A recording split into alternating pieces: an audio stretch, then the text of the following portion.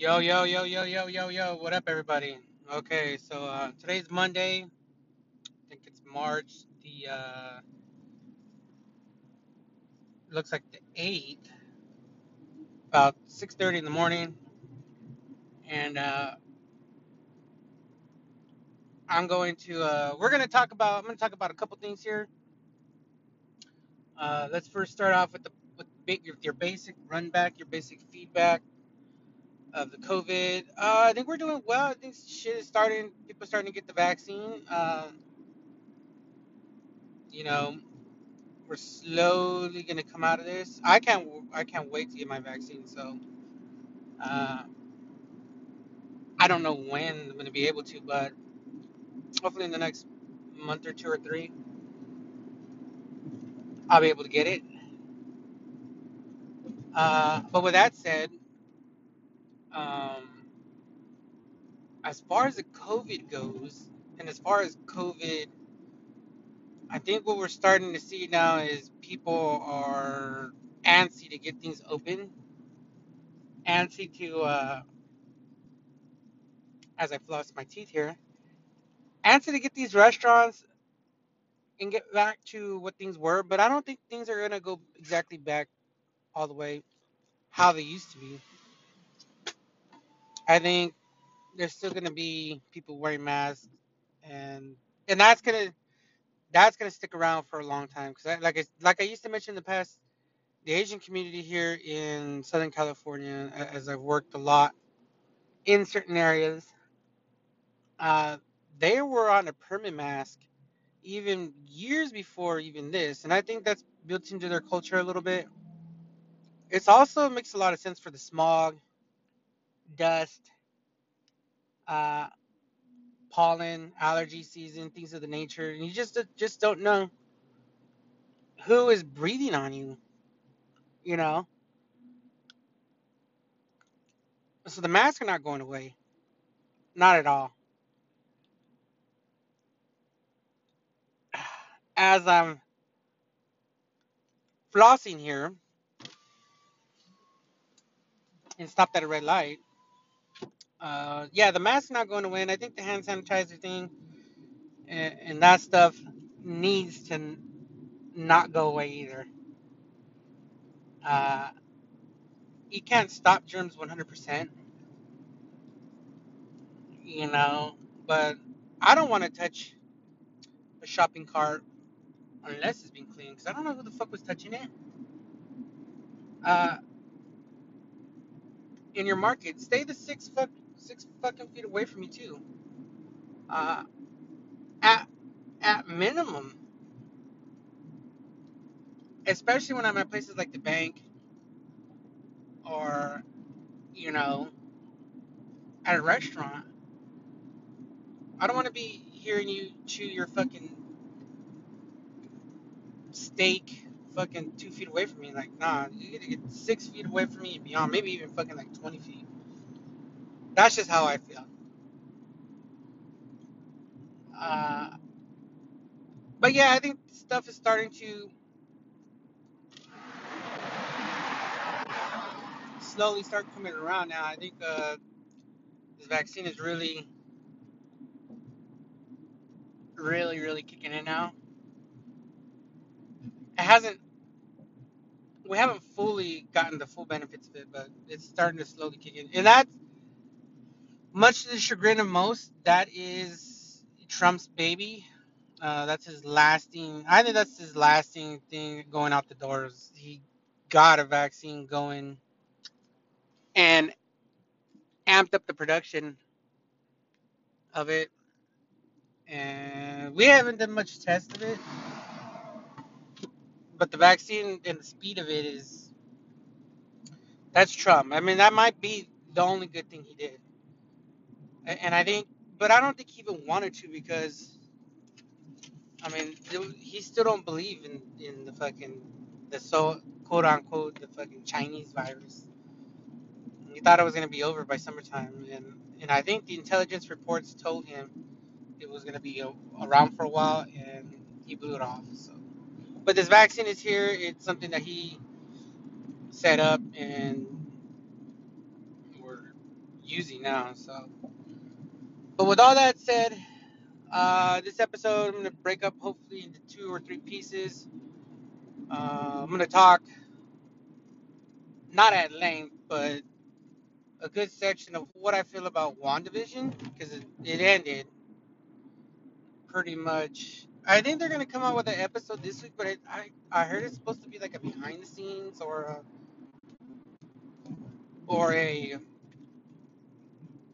maybe like interviews. I don't know what they're gonna do, which I don't mind because the show overall was supposed to be like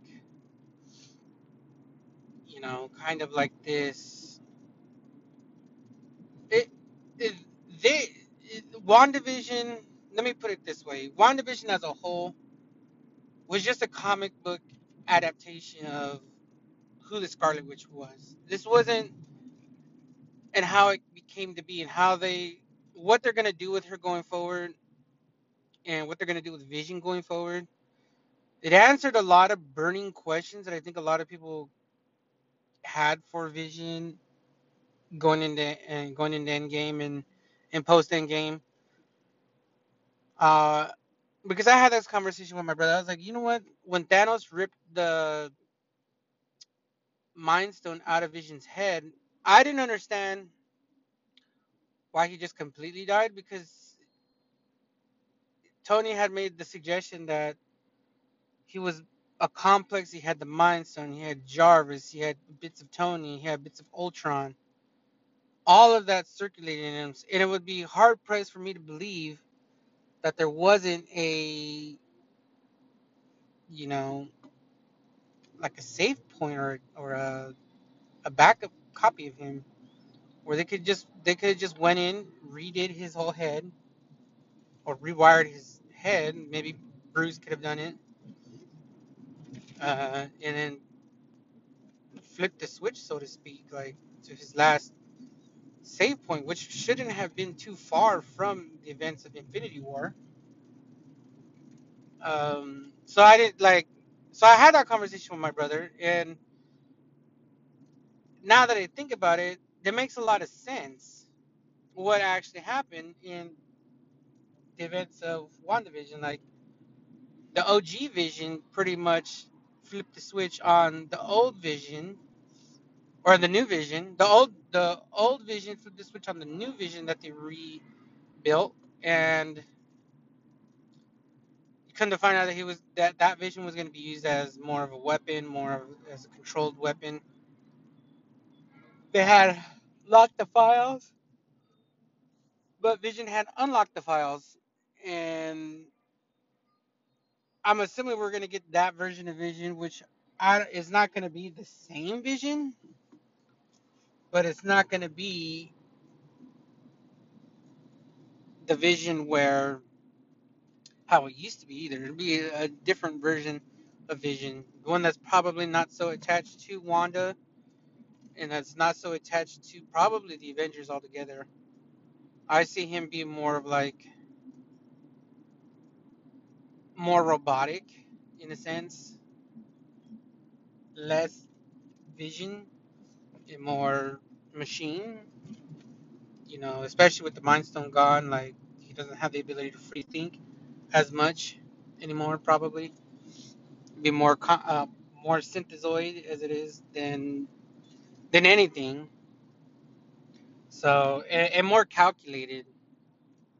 So I think we're gonna get that version of a Vision more so than we're gonna get the old Vision that actually had more of a human feel to him. So but at the same time we got the answers to Wanda a little bit. Now see, I had made the suggestion that a lot of her powers are coming from PTSD. And I think that was an underlying factor to a lot of this, which was the case with Agatha. Was basically waltzed through her entire past and unlocked all the trauma that led to the Hex. But basically, Wanda has been a witch this entire time, but with no training, no. The witch in her was in her since she was a young child, as well as her brother had his speed abilities as well, Pietro. But when they went in to go get experimented on during the events of, or just before the events of Age of Ultron,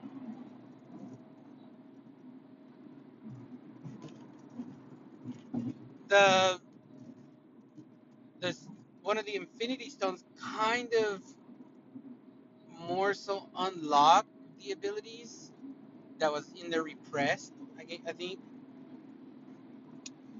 and she began using them, and eventually, with the events of Endgame and Infinity War, her powers were amplified by the chaos happening all around her and her little bit of PTSD. And we get past post. This is post Endgame, obviously. Uh, and as much as the event as a lot of the other Avengers, they didn't touch much on Wanda's story during Infinity War. And, well, actually, they did a little bit during Infinity War that she had gone close with Vision, and I like the tie-ins to how they became a couple and what they were doing, you know, before and after before Infinity War, and then what she was doing after. Basically, she wanted to see Vision's body. She went to go see Vision's body, and that kind of triggered, you know, all her emotions, and it kind of really amplified her witch abilities again to the max. Uh, and the hex is part of her ability. She basically, you know, basically just fucking her mind exploded and her abilities as well. They just boom.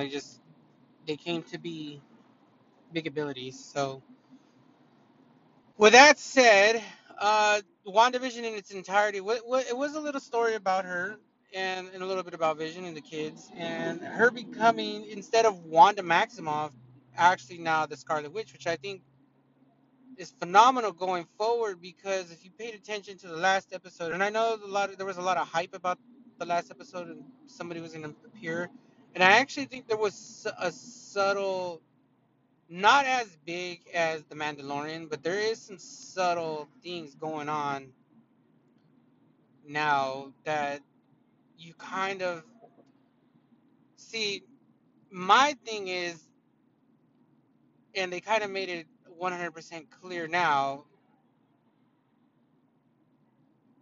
she is going to have a run-in at some point with Doctor Strange. There's no two ways about it now. I mean, they basically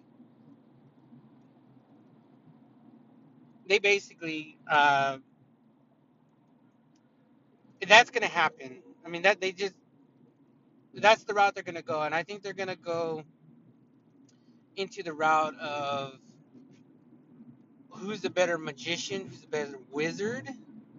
Agatha said she's probably more stronger and crazier than the Master of Mystic Arts, which is basically Doctor Strange. And I don't know how she knew Doctor Strange, but um, I don't think this is the last we've seen of Agatha either. But the Scarlet Witch and Doctor Strange are basically going to have a run in at some point.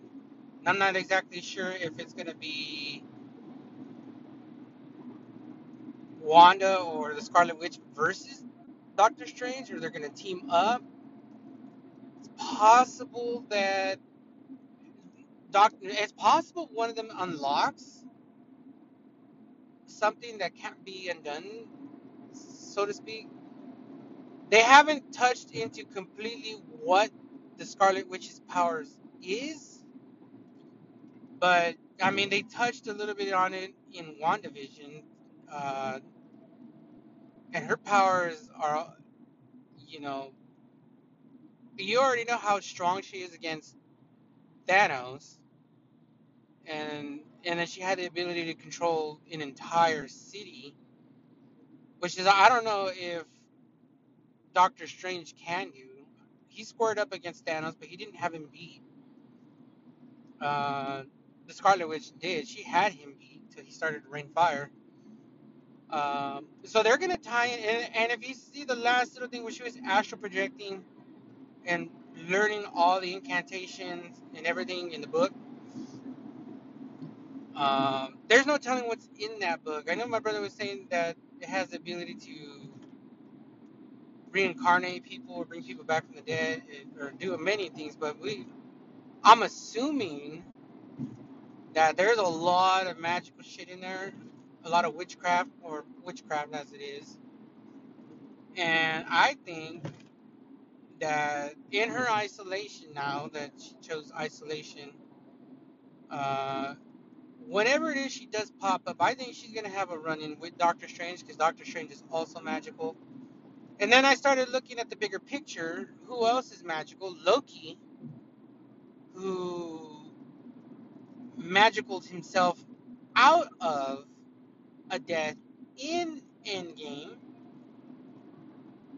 and you know he's got a series coming up where the fact remains that he probably is also going to have a run-in with him too. And I think what we're talking here is we're going to get probably the right version of the Mandarin soon.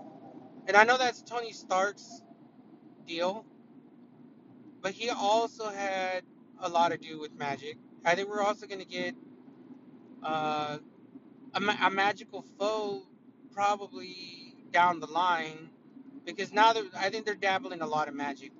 And as far as Loki being part of it, you gotta also think Thor is a part of it. Um, and I don't know how long Thor is gonna actually be part of the Avengers going forward, but I do believe he's probably Thor and Banner are probably gonna take up the mantle of Iron Man in the fact that they probably won't have any more movies, but they're gonna be in everybody's shit.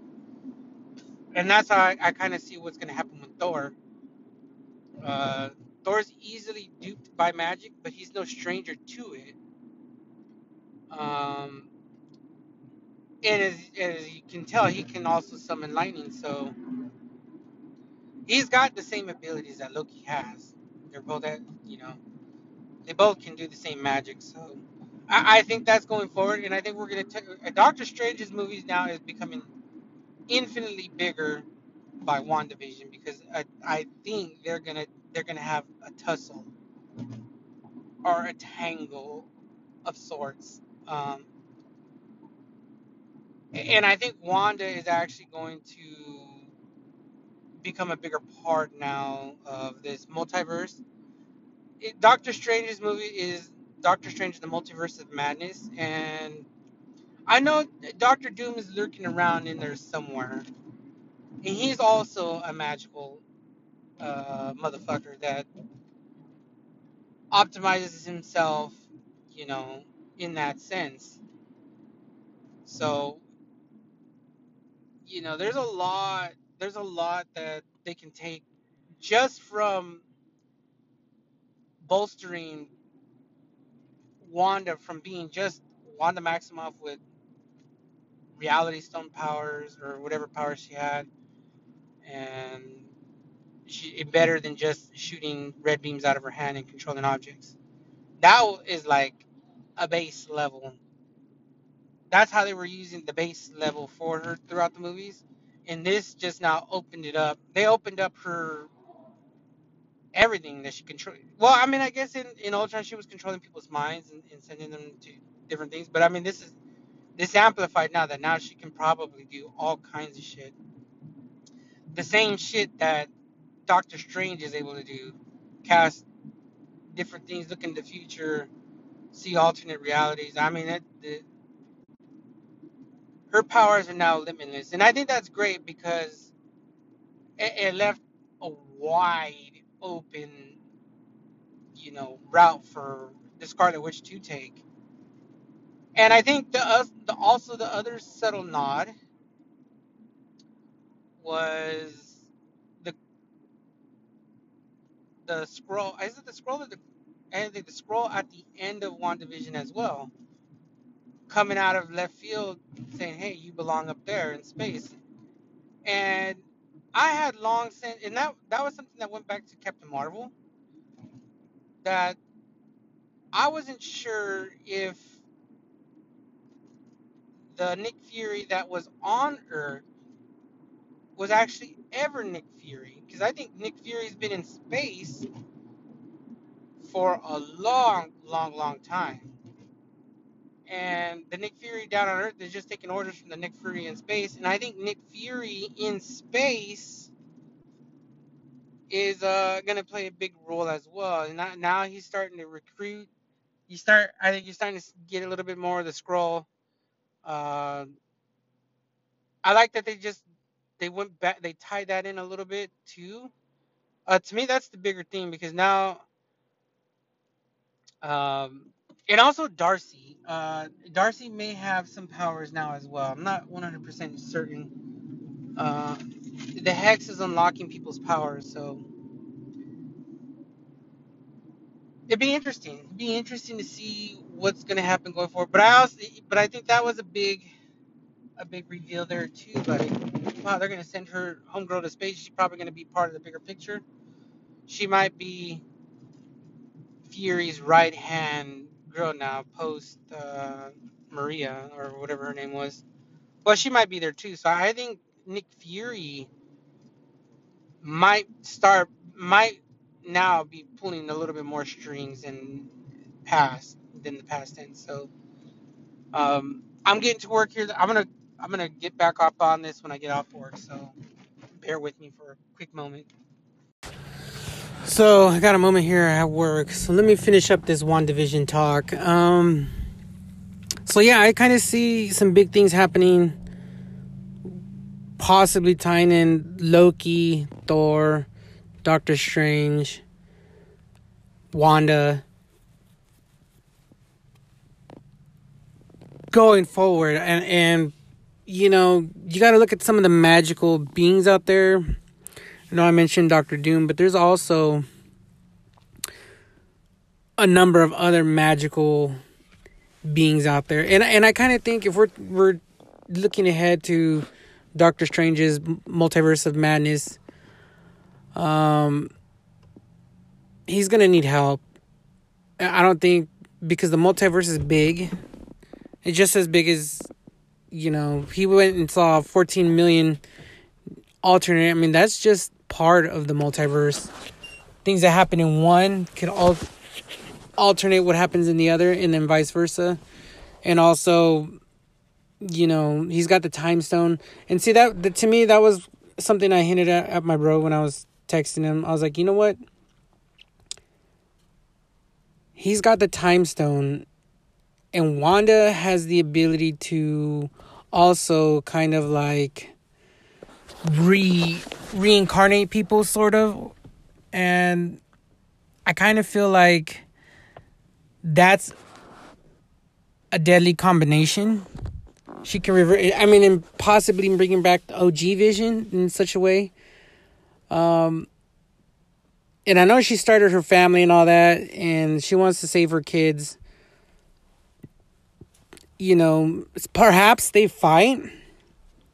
I don't know, but the time stone is going to come into play, I think, a lot more than what has even been led on to. And I kind of feel like they might tussle over that. So we might get Avenger on Avenger action soon. And I kind of hope we do. Because I kind of feel like that was a cool aspect of it between Iron Man and Captain America. And now that that's no longer here, and you had that a little bit with Hulk and Thor. and they kind of worked that over. Now we're getting the Falcon and Winter Soldier. I think Wanda, perhaps even a version of Vision, and Doctor Strange are going to be like, they're at odds and ends with each other in a sense. And I kind of feel that'll be cool. And I kind of think if we're talking the multiverse, you got to throw in Spider-Man, even though he's not magical. I think Spider-Man might get into the mix as well. So it's fascinating. I liked WandaVision. It was a slow burn, but I think around episode 4 or 5, it really picked up. 3 or 4 or 5, and then everybody was like, "Oh, what's gonna happen next?" And I had a theory that I thought Thanos was gonna show up, but it didn't show up.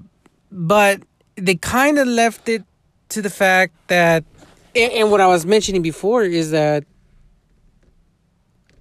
I still think the original Nick Fury is up in space with the Skrull like ship up there that was in Captain Marvel that kind of got lost in translation, and so it kind of makes you wonder how many Skrull are actually on Earth posing as sword or shield agents, and it kind of makes you wonder, like, to me that was a big little nugget there. I know the book that Wanda has was also in, from what my bro said, from what I've seen online, was in Agents of S.H.I.E.L.D. But Wanda has it now. It'd be kind of interesting to see if Agatha comes back and how she got a hold of it. And also what Wanda's going to gain from said book. I wonder if Doctor Strange is going to intervene and try to take it from her. Seeing as if you've played Marvel Ultimate Alliance, you know that Doctor Strange is in the Sanctorum. He harvests, or not doesn't harvest, he hoards all those magical fucking relics. So that's why I kind of think he's ultimately him and Wanda are gonna tussle. They might even do a two-way tango. And I wouldn't be surprised if she's heavily involved now in the Multiverse of Madness. And she's brought front and center, or she has to help him, or something along those lines. And I kind of feel like this was a good step. I mean, say what you want about there not being a lot of action or not being, as mind-blowing as you would think. But this was a great, like, if they were to try to add this whole story into a Doctor Strange, it would have made no sense. But now we got how she went from just being Wanda. Now I don't even think you can refer to her as Wanda. She's the Scarlet Witch now. Obviously, they're not going to call her that, but she's still going to go by Wanda. But she's basically the Scarlet Witch, and is actually a Scarlet Witch now, and not just like how they were using her before. And I think that was a great like filler story of how she got to where she is now, and how I think she's going to be going forward. It was a great transition, a transition for her. And I think she can imbue people with powers. So there's a lot to take into in WandaVision that I think they're going to pull little strings here and there along the way, going forward, with Marvel stuff. And I wouldn't be surprised too if she becomes, a top Avenger now that Cap and Iron Man are both gone. I mean, you gotta look at who's left. It's Thor. Thor's kind of out the picture as well. So she couldn't be probably a main player going forward. I think it's going to be Doctor Strange, the Scarlet Witch, the Black Panther, whatever they do with that. And probably Bucky and, the Falcon. So that might be the Avengers going forward. And she's going to be a cornerstone, I think, going forward. So with that all said, I enjoyed WandaVision. It was a short run, 7 weeks or 6. The first 2 episodes came out. I think there was 9 episodes altogether. So it was a 8-week run, 2-month affair. And I think there's still one little nugget of episode to drop, but I'm not 100% certain of that yet. But yeah, I mean, I liked it. I mean, the first 2 episodes I felt could have been 1. But as it went on, I kind of got how they wanted people to watch it week in and week out. So to me, that was like, it was okay for them to run. It was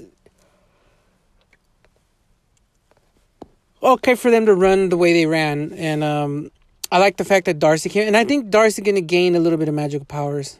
I think.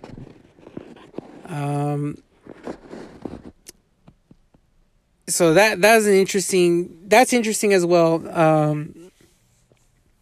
But yeah, I like I said, I liked WandaVision, and now that I know which magical route they're going, and her powers are now gonna go up to the 10th degree, it'd be interesting to see who can square up against her, because you got to think about, if she was able to take Thanos pre this elevation of her powers. I mean, they're gonna have to really have a strong enemy at this point, and I think that's why this multiverse is coming in, because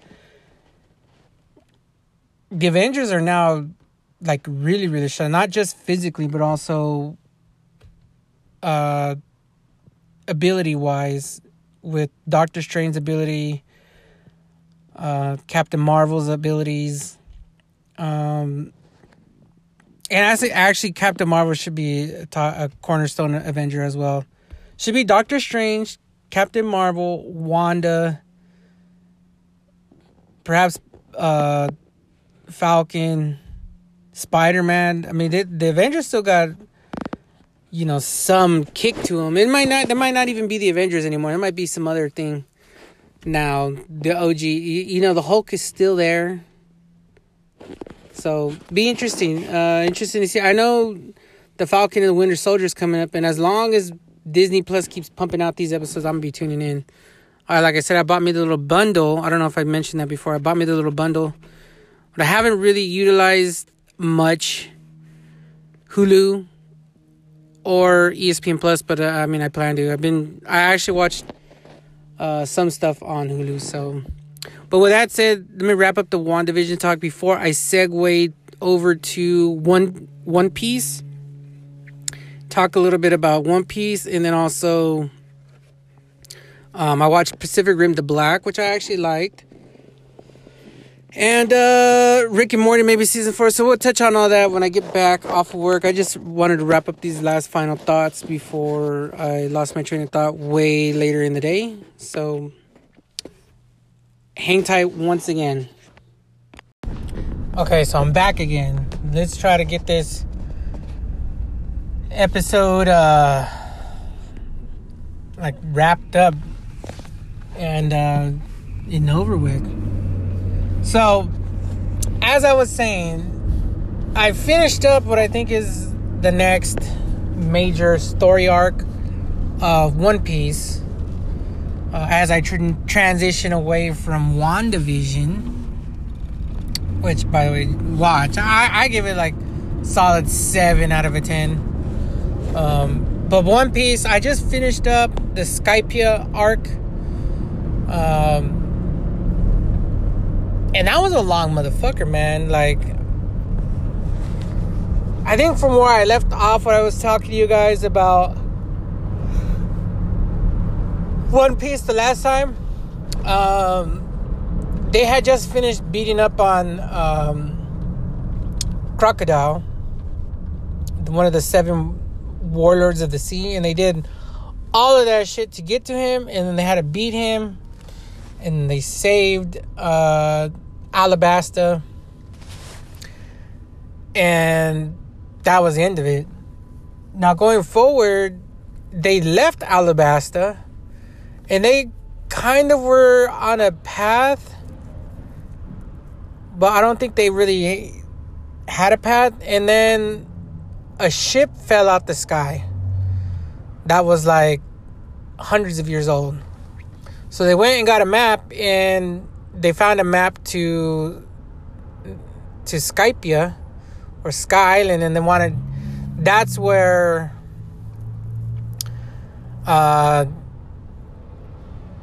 Luffy wanted to go. So at this point, the team is pretty solid. It's Usopp, it's Zoro, it's Sanji, it's Luffy, Chopper, and Nami.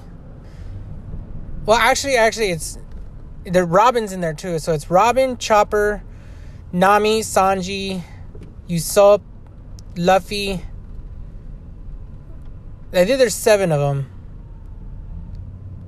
In Zoro. Rorona Zoro. So it's the 7 of them. And they each got a different ability, as I've explained before. But Robin's story, she's after the Polinographs, and she was at a dead end after leaving Alabasta. Like, there was nothing, she was lost her way. But then she started getting wind of stuff, and eventually when they try to find out about the Sky Island, Skypia, they had come across another island, and that island they were going to restock and refuel, but they ended up fucking around right there and started fighting some of the local dudes. And at this point, Luffy's got I think he's got 100 million berry wanted on his head. And he fights some dude that has spring for legs. That shit was kind of dorky, but that guy, they underestimated Luffy and Zoro initially. But anyways, that was Small Fry. They ended up finding out about this guy named Nolan, and how he was this great fibber or whatever, and that there was a city of gold. And Luffy was like, woo, he wanted to go find the gold, but, you know, nobody had ever been there. And he was like, well, I'm going to sell around the ground line and I could find it. So they end up meeting some dude that has got a piece of the gold city, which I think in retrospect fell from the sky and was in the bottom of the ocean. Or when the land lifted, which is what you end up finding out, I think it must have fell off at that point. But anyways, the guy tells him there's a way to get to Sky Island, and they need a Southbird, and they need this, and they need that. And eventually he sets them on their way. They have to ride a shoot wave or whatever they call it. And Robin, everybody is kind of gung-ho about going at first, but the journey up there is kind of dangerous, so that's why I can see why not a lot of people attempted it. And so they're riding this, what seems like a geyser in the middle of the ocean. They're riding the wave, and they get up to which would be the sky with like the top of the clouds, but the top of the clouds is called the White Sea, and where Luffy in the Grand Line is called the Blue Sea. So they get up to the White Sea, and the very first thing they do is they run into God, and they run into a Shandian, which I didn't know what it was initially. But now they're very powerful people, almost godlike in a sense. The Shandians, I think because they're up there, they have like eternal life. So they run into them, and then he says, well, they wanted to go visit Skypea, or Sky Island is what they're calling it. And Gon basically tells them how to get there. They're bouncing around that clouds. They can get off of the boat because the White Sea is not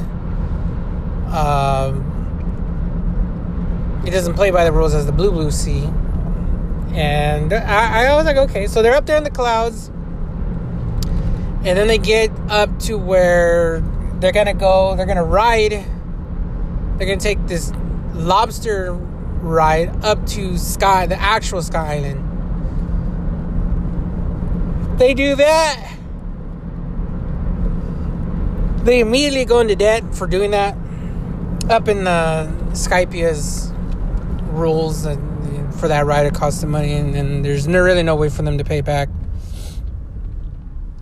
So they get up there, and then they finally get to Sky Island, and everything's going peachy for a cool minute. They got good food. Everything's made out of clouds, so even the sea or the sand is soft, the chairs are soft, the beds are soft. There's no fighting going on. There's nothing. It's just like it's a perfect vacation spot for them. They spend a number of episodes like fucking around right there, like probably like 3 or 4 or 5 episodes. But then they tell, then they tell them they can't go to a certain place up there. They don't know why. And so Luffy's like, he wants to go just because they told him he couldn't go. But Nami is actually the one that goes over there on what is called the Wave. I don't know if it's called the Wave Runner or what they call it right off the top of my head. But it runs on these dials, which is the dials have like certain properties to them, as far as like you could have a wind dial, you could have a flame dial, you could have a speech dial, you could have a phone dial. The dials are kind of like cell phones, but they work on a number of different things. So they got the dials, and then they end up fixing the little wave runner, and Nami's like cruising the entire ocean, and she's the one that actually goes over to this island, to the actual Sky Island, and discovers like the Shandians and these other people are like squabbling. At which point, the little vacation that Luffy and everybody is on starts going south, and everybody starts turning on them. And at which point is when the story really starts to unfold. The Skypea story basically is that Eneru is the god of Skypea, Skylands, everything. And he's a god of thunder, like kind of like Thor. And actually he's got a move called El Thor. And basically he runs the shit up there. And Ganson was the old god, but he got kicked out by Eneru.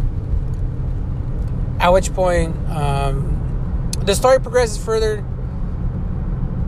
Eneru's in charge of the island. He's in charge of the 2 islands up there. And basically you find out that these people called the Shandians, that's their homeland, that they were shot up in the original chute, the water chute. Half of the island that turned out to be the island that Luffy and them originally started on the bottom in the Blue Sea. There was half of an island, and the other half is up in the White Sea. It just shot up there. But in order to access this island, they set up a number of like just obstacles to even get in there. The Shandians are trying to but the Shandians set up a lot of the obstacles because they didn't want the Sky people like anywhere near their island. And then there was a little war broke out as to who actually controlled the islands. It just is very hard to get into. Now, Anidu had these, I don't know what they were called, but he had like 4 or 5 guards that defended that island as well. And they were at a constant battle with the Shandians. But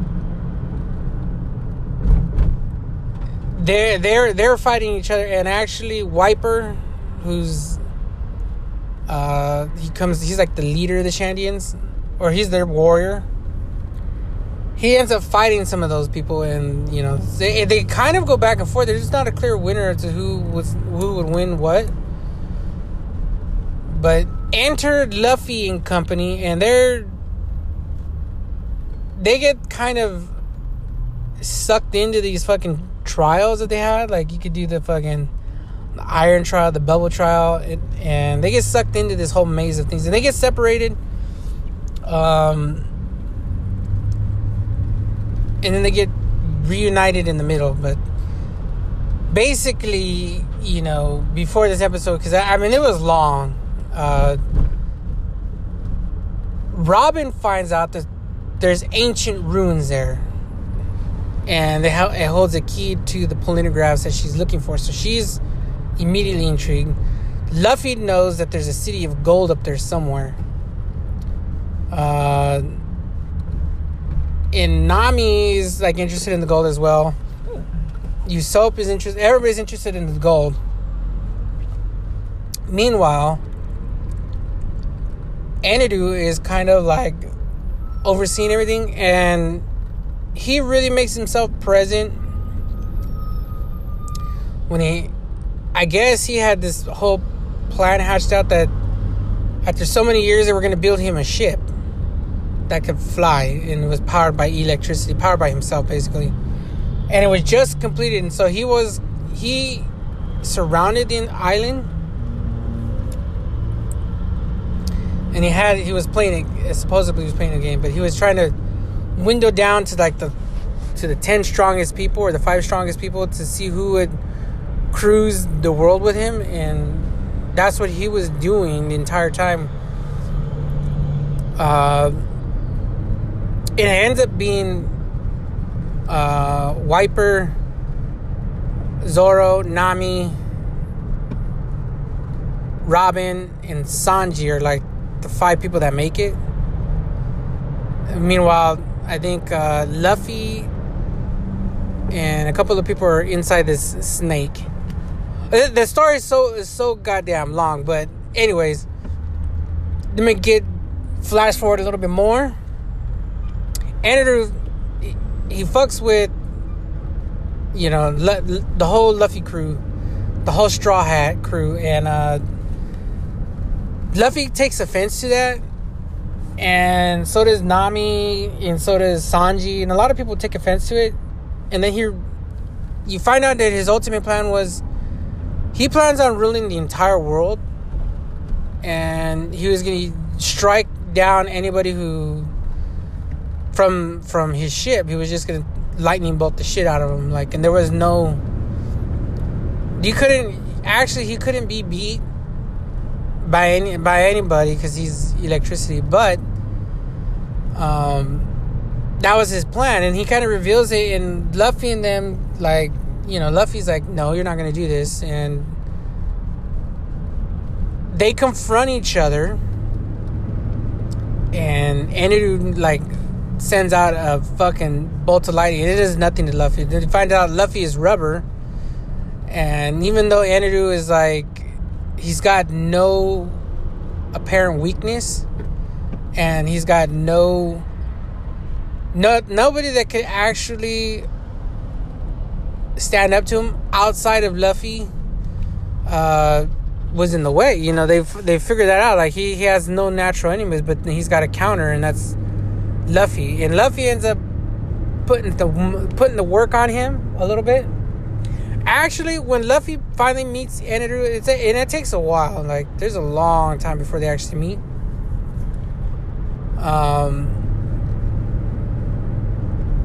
They know immediately. Yeah, I knew immediately. I was like, yo, this motherfucker's numbers. His time is numbered. I knew once they finally meet that it was getting close to the end, because all Luffy had to do was just be near him, and it was game match set. It was over. And eventually he ends up beating Eneru, and he fucking fucks him up. And he saves Skypia. Now, mind you, this takes over, I want to say, at least 60, 70 episodes. Maybe more. I mean, I was watching it for a cool minute. Maybe even about 80 episodes. There's a lot that goes in there. Konishi-chan is a big player in there for a minute. Aniru, they got Wiper, and they did like 3 episodes of the backstory of how the Shandians came to be. And Kalgara was like the main chief warrior who Wiper wanted to be. And then he ended up sacrificing his life. They showed Nolan in his story and how he ended up dying for the cause. They showed the dials in a little bit more, in a little bit more detail. They showed the war between the Shandians, and there's also the trials that happened. And it looked like Luffy and the company were going to get beat immediately, but they ended up surviving. Chopper was fucked up most of the time. Zoro was fucked up most of the time. Nami was the only one that wasn't really fucked up most of the time. But you know what? In Robin, they started showing off a little bit more of Robin's abilities. Yeah, I gotta say, Robin probably squares up with Luffy really, really close. Of all the people that is surrounding Luffy, I think she's the most capable of taking him out. As a matter of fact, I think she could. And not that I don't think she will at one point, but I think she could. She could take Luffy. I don't know if that's ever shown in future episodes, but my money's on Robin. Just because she can fuck up Luffy, and even though he can stress, she can pin him down and subdue him. As a matter of fact, she's probably the strongest member on his crew. So that's why I'm led to believe, like, well, you know what? She probably is stronger than Luffy. Now, Luffy's got a lot of heart, but and they haven't shown Robin's motivation totally yet, or she hasn't really been flustered to the point where that Luffy's gotten where, like, well, that it's do or die. She's kind of been like skirting the scenario a little bit, but I think overall her ability is actually, her flower ability is pretty optimal against mostly everybody. Not Eneru, but I mean, I think she could take Luffy, so that's beyond the point. Gon and his horse bird, whatever. That was kind of interesting. Then they had several other characters that made some sort of splash here and there. The WB patrol. I don't know if it was the patrol. There was a couple of other characters that had a shining moment for a little bit. But basically, Luffy and them, they overcome it. And Eneru, even though he was lying, and his plan was really devious. He was gonna destroy the entire White Sea, sail the world, and just shoot everybody from the sky when nobody was going to be able to touch him. And he was in effect going to be the ruler of the world. But he just so happened to run into Luffy, and that was a bad matchup for Eneru, just straight up. Like, his powers literally could do nothing to Luffy, like, not even scratch him. He nulled and devoided his entire game plan, and Luffy was able to beat him in about 10 to 12 episodes, like, through and through. And they only scrapped probably a total of like twice or 3 times. They didn't scrap very long. So, but that's where I'm at in One Piece. I finished all of that. Now they're fucking around. They fell out the sky. They saved all the sky people. They fell out the sky, and basically, Gold D. Roger had already been to Sky Island, and he's probably doing the same thing that Robin is doing. He's fucking around with the polygraph. So I'm not exactly sure. They got to get back. There's a lot of stuff going on in One Piece that I'm like, well, I wonder if they're ever going to get back to this or get back to that. They just landed in the Navy headquarters, but the girl that Zoro's kind of into with the swords that's on the Navy, I don't know if they're ever going to get back to her. Smoker, Captain Smoker. I don't know if they're ever going to get back to him. Ace is still out there, Luffy's brother. I don't know if they're going to. They mentioned the Whitebeard and the Blackbeard pirates. There's the 7 warlords. Now there's 6. There's that little nugget. There's this polygraphs. There's now I know there's like a 4th type of person. There's the humans, which are, I think Enelu was calling I don't know what he was calling them. There's this, I think, the Zeon types, which are the man that can transform to animals. There's whatever type that is Enelu that can morph his body into a certain thing that's not an animal. Like Enelu can transform his body into electricity and take different shapes. And then what other type is there that there's and then there's the fucking I can't think of what they were called.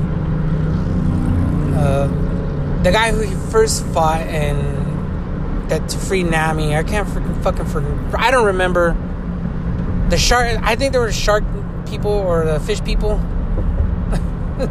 So there's a lot going on in One Piece, and I'm like wondering if they're ever gonna get back to some of this shit. But that's what I kind of like about it. Like they could literally go on. They could probably spend like 100 episodes trying to wrap up some loose details, but I don't think they are. I don't think that's the kind of show that does that. But either way, I'm up to there. I finished up Skypiea. Enelu actually, Luffy beat him, but he ended up fucking flying off, I think, to the moon. So Enelu might make a comeback, just like most of the people that Luffy's fought. Captain Buggy, Enelu, you got fucking the dude with the claws for hands. I don't know, it's not Kira. I forgot what his name was. The dude with the axe for a hand. I mean, like, literally every one of Luffy's opponents lives. Like, hardly any of them die. But he whips their ass, so then they got, like, I guess that's another little nugget of them. Well, actually, I think Crocodile did die. Or Luffy just whipped his ass. No, I think he did die. Because they were looking for a new warlord of the sea. And I don't know if they're ever going to get back to that. So that's where I'm at. I finished up the Skypiea. I'll sprinkle One Piece in here and there as I watch it more and more. Like I said, I'm down near 200 episodes in. I've got like 700 more to go. So I'm a little bit more than a fifth the way there. Like about a quarter of the way, almost. So I'm chugging along. It's going to take me like another year or so at least. Maybe even a year and a half before I catch all the way up. But that's that. Let me switch topics. Let me talk about Rick and Morty for a second. Rick and Morty Season 4 was not as good as Rick and Morty Seasons 2 and 3. I liked what they did, though, with Rick and Morty. I felt that they involved a little bit more of the family into the episodes. My favorite character of Rick and Morty is Jerry. They're always dogging on Jerry, but Jerry, to me, is the funniest motherfucker. The best episode on Season 4, if I gotta give an episode that I thought was the best, probably... to me, it's a toss-up of... I like the one where it shows Morty, and he's got the fucking, like, the do-over button, where they make him a game controller that can control live. That was a pretty good episode. I felt that was a good episode. Also, the one with, where they're going camping with... Jerry's supposed to take them camping. They end up on another planet, and they find out that Rick may or may not have impregnated Gaia, and they got kids. That was a good episode. But overall, I thought this season was and I actually thought they were gonna talk about... See, there was a reoccurring theme in, I think, seasons 1, 2, and 3, where they were chasing like a phantom, an evil Morty. They never got back to him. In the Ricks, the capital of Ricks, they never kind of got back to that either. They never finished it entirely. So maybe that'll be season 5, which I don't know when that's coming out. I didn't bother to look, but I kind of liked all the little, like, they had Elon Musk. I liked a lot of little cameos, a lot of the little things that they... Rick and Morty, if you watch it through, you notice certain things, like they have that Birdman come back. That was kind of cool. He fought Rick for a little bit. But I didn't think season 4 was as good as seasons 2 and 3, when I was like, oh, this is kind of like a really good show. Like, I can get into it. Or maybe it was just so long I didn't, I crammed a million more other shows into it. Into the time span between when I watched season 3 and season 4. That could possibly be a reason why, but overall it was okay. I mean, it just wasn't as good as I thought as seasons 2 and 3. Like, to me, Morty's Mindbenders was a phenomenal episode, and there's nothing that tops that in season 4. Not even close. As a matter of fact, I think they tried it with Morty's game controller that could save his spot in real life and he could start over. But that was close, but it wasn't totally it. Now, I would, if you like Rick and Morty, I would watch season 4. Season 4, I mean, it was an okay watch. I just didn't think it was all of that and the bag of chips like how it used to be, how I remember it, but it was worth the watch. Now, moving on, I'm going to wrap this up with just a little bit of talk about Pacific Rim The Black. It's only 7 episodes on Netflix. I watched it all yesterday. They're only like 20-minute episodes, so it was only like an hour and a half of cartoon, roundabout. Hour and 40 minutes or whatever. 140 minutes. Is that an hour and 40 minutes? Closer to 2 hours worth of television. Why am I saying an hour and a half? It's 7 episodes. It's like 20 some odd minutes long. Yeah, and that's it. I liked it. This is a Netflix original, so it's got the same kind of graphics that Blood of Zeus got, and also Castlevania. So the graphics, visually, it's phenomenal. And also, I kind of felt that there was enough kaiju and enough action to keep you interested. There's a lot of story into it. So, I mean, it's not all kaiju. It's not all kaiju. It's not all Jaegers. There's actually only a few major kaiju in the whole thing. There's probably like 3 major kaijus in the whole thing, and that's it. But they kind of explain some things that I think were lacking in both Pacific Rims, the movies.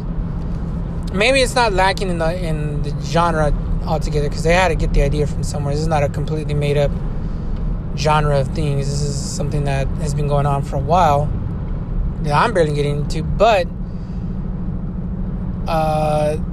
the war between Jaegers and kaiju had already happened. Basically, Australia was off limits. And the story picks up basically, and I'm not going to run through the whole story because it's still kind of fresh. But basically, the Jaegers and Kaiju had already fought. And then they kind of stopped. But Copperhead is left over. He's like a remnant of the Kaiju days. He was kind of dormant. He gets activated when the kids of the parents that initially made an exodus out of Sydney took them to some outback place to live like off the land. And that's where they stayed. The parents went back to go do something, but they ended up getting lost, and I think they die.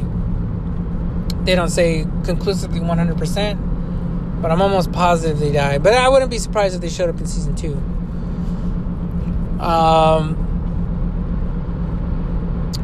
Anyways, they turn on this Jaeger, and it kind of basically alerts Copperhead. Copperhead comes in. Fucks up the entire village where these kids were staying, and it kills everybody but these 2 kids who are brother and sister. And basically they find a Jaeger, but he's with no weapons, and like literally all they could do is just a big ass bot that can hand-to-hand combat. So they give that handicap initially. As the little series goes, they come across these people who are like,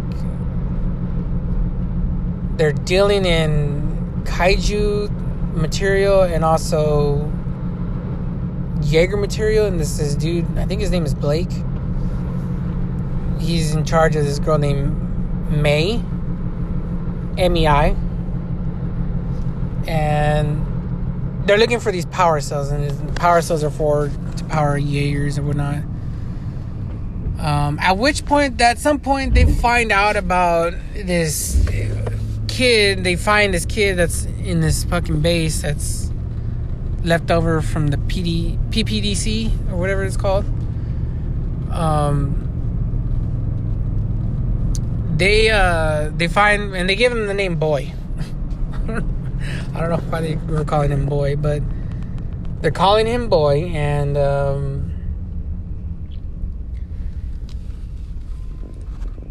he is, I guess he's an experiment. I mean, from the Kaiju experimental lab. I don't know. It's really hard to say what he is. But basically they find him and they like start watching him. Now he's also as you turn to find out, he ends up being a kaiju, but he's in a human form. So I don't know if he can switch back. I don't know if he was a weapon created. I don't know what he is exactly. They don't get too much into detail, but basically they resurrect this Jaeger. They drift with the number of people, and the compatibility with the drifts in different people is really minimal. So May ends up drifting with the main dude, and they're compatible, and the main dude and the sister are compatible as well. So they got that, but basically, because the story shows short, they end up meeting up with this fucking hybrid kaiju mech, a hybrid kaiju Jaeger mix, this thing called Apex, and he's a cross between a kaiju and a Jaeger, but he was the sole reason why Australia was dormant of both kaiju and Jaegers. He's not good nor bad. He was just kind of there, like gatekeeping the entire island. And he helps the main character's Jaeger. He gives him a weaponized arm, which comes in handy later. But long story short, they end up beating Copperhead. They fucking send a nuke into his ass and he blows his ass up.